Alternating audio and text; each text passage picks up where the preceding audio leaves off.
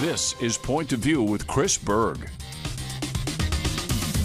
Good evening and welcome to Point of View. I'm Chris Berg. Thank you so much for joining us. Coming up here in just a moment, a Point of View exclusive interview with one of just few reporters that was actually at President Trump's press conference earlier today in Bedminster, New Jersey. Now, if you haven't heard about this, President Trump filing a class action lawsuit in regards to his First Amendment rights against Facebook, Twitter, and Google because of what they try to do to cancel President Trump in today's cancel culture. I'm curious, how many of you out there have been canceled by one of these social media websites?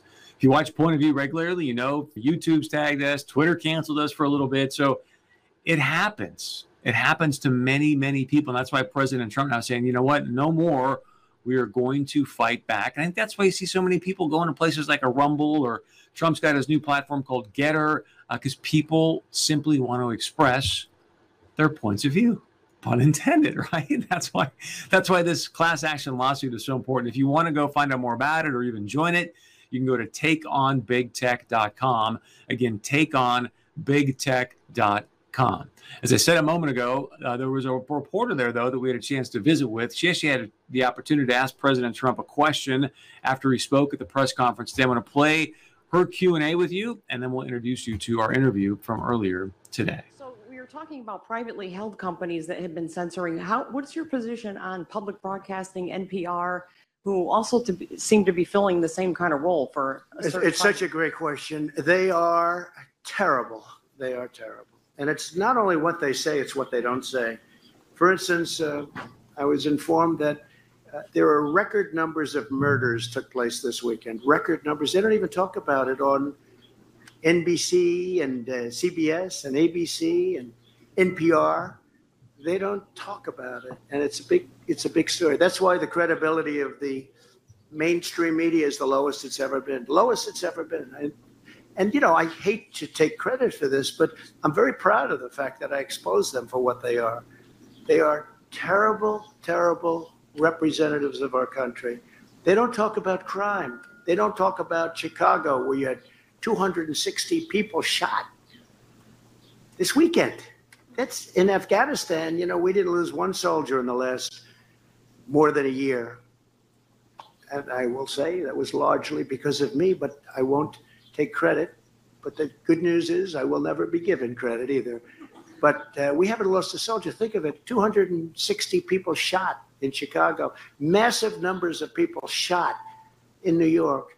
And they don't prosecute these people. These are killers. They don't prosecute these people. They have no process. They only go after Republicans. It's a terrible thing that's happening in our country, and a very dangerous thing, and a very good question. So that's Laura Baggert. She's with Georgia Star News. You can find out more at georgiastarnews.com. But President Trump recently sent out an email about her and the great work she's doing down in Georgia in regards to the election. So had a chance to visit with her earlier today, right after the press conference. Here's some of that conversation.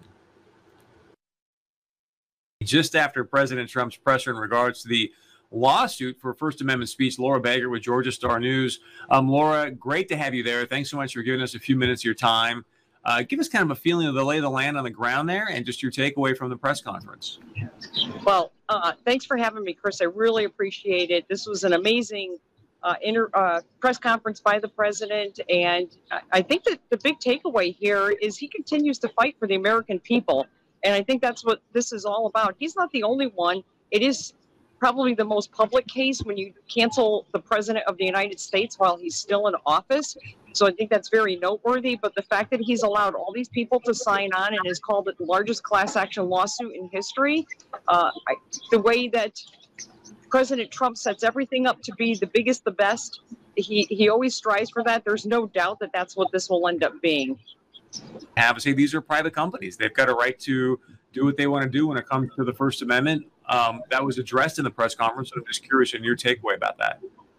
Well, we hear that argument a lot, and that's on the surface that they are supposedly private companies. But when you get a special protection in law, that changes everything. And I think that's one of the things that we all envision who are paying attention to things like the swamp, what that means. When we look at how they are now the arbiter, a private company is an arbiter of what is hate speech and what kind of speech that they just don't approve of. We can't even have an open dialogue anymore.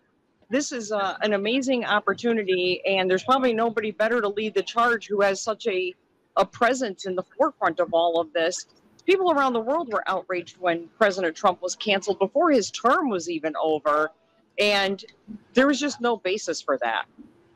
Yeah, and Laura, I don't know if you've been canceled. I have. I've been canceled on YouTube because we had Michael Lindell on. I've been canceled on Twitter. So it is way beyond its bounds, and I appreciated what Pam Bondi said, because what they're trying to do, obviously, is make these social media companies as government actors, and I think the emails between Zuckerberg and Fauci sounded like that was kind of a starting place to demonstrate that. Yes, I think that was one of the most powerful things we heard, because I don't know that anybody else has put that out there yet, or that we've heard that. And that when it's redacted as if that's government and communications, that's a scary thing. And I don't think this is the first time. I know Dr. Shiva has put out similar information that Twitter was doing the same thing. So I think that this could be a very interesting development. And I think this is, as President Trump said, could take quite a while for all of this to come out. So it'll give us lots to read and report on for a long time to come, I'm sure. I think it's takeonbigtech.com, takeonbigtech.com. If you want to join this civil lawsuit, should be very interesting to see how it goes. I want to be respectful because I know it's very hot there in your time, Laura, but if you don't mind, just how many people were at this press conference? Kind of give us a sense of what it was like going in, the response, things of that nature. Well, first of all, this is just an amazing property that not many people can get into. So that was a good takeaway right there. And they set up a very nice arrangement for us in front of the building. So there were 3 rows of chairs there with about 15 chairs per row. And then the typical riser behind for the cameras. And then a couple of side risers for photographs and cameras and all. And they were nice enough to have water out here, unlike the rally in Wellington, Ohio, which that was a tough, long day. But President Trump was very courteous of us out here. He said it was 94 degrees. It probably feels every bit of that as we're sitting in the sun here.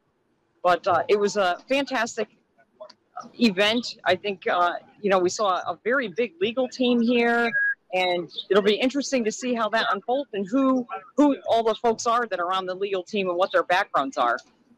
Before we went on air, you said, Chris, this building sort of mimics something that seems to be perfect for where things are going. I guess if you can speak to that, but also the importance of the timing of this lawsuit in regards to 2022, the midterms, and obviously 2024. Yes.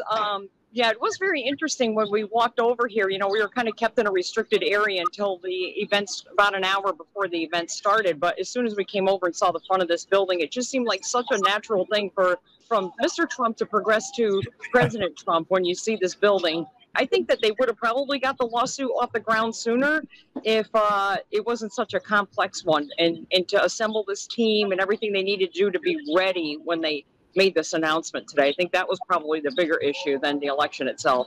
Laura, my bad. One last question for you, because you asked a great question. If you can, for our audience, let them know what you asked and why you asked it and what you thought of his response. Yeah, well, I asked about the taxpayer-funded PBS and NPR because we've been doing battle with them in Georgia. I mean, we've just been going back and forth with them, trying to malign us and say things that we haven't said, and then putting out false information themselves. And that's been going on about the chain of custody documents in Fulton County for the Dropbox absentee ballots.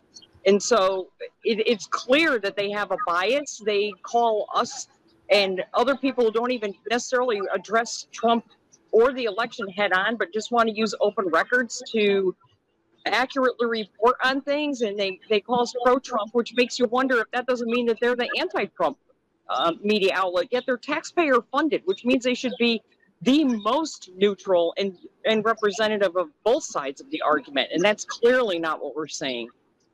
Laura Bager, thank you so much for giving us a few minutes of your time and that heat. Congratulations on being there live at that press conference. This is just the beginning, I think, for many for you, and that we really appreciate it. Thank you, Chris. I do appreciate your time. She's doing amazing work, folks, so please go check it out at georgiastarnews.com. Again, georgiastarnews.com. She's the one that actually had President Trump send out the email in regards and congratulated her about the great work that she's doing. So really grateful for her time today. All right, stay with us. We got a lot more coming up here on Point of View. Special things happening in Medora this week for veterans and for the kiddos. Stick around. We get a special guest from Medora to tell you about some of the great shows that are taking place there and how you can participate. As always, please share your point of view with us. You can email us, text us, leave us a voicemail. We'll be right back. Wouldn't it be wonderful if you had 5 key people with you every moment of the day? You would never be alone. You would never worry. You would never be afraid. Well, that might not be possible, but I have the next best thing. This is a brand new concept called Invisaware. This is a beautiful necklace. You literally just push the button and it alerts 5 people. Please meet the young lady who actually developed it. This is Raja. It looks like a beautiful piece of jewelry, and people never believe this, but it's actually got a safety device hidden on the inside. There's a button. If you press it 2 times, it immediately sends a text message to 5 people that you pre-select in the free app. And there's a feature to allow it to optionally contact 911 as well. When you double press it during an emergency, it sends your loved ones a link to your live location so that they can send help. Thank you so much to Local Steals and Deals for having me, and for the audience listening. I'm so thrilled to be able to help keep you safe and to keep your loved ones safe. Thank you so much, Raja. I think this is one of the most amazing designs. By the way, this keeps you safe with no monthly monitoring fee, which I think is very important. It comes in the gold tone or silver tone, beautifully gift boxed and ready to go. And right now on localsteals.com, it is 28% off. So start making a list of everyone you love and you want to get one for.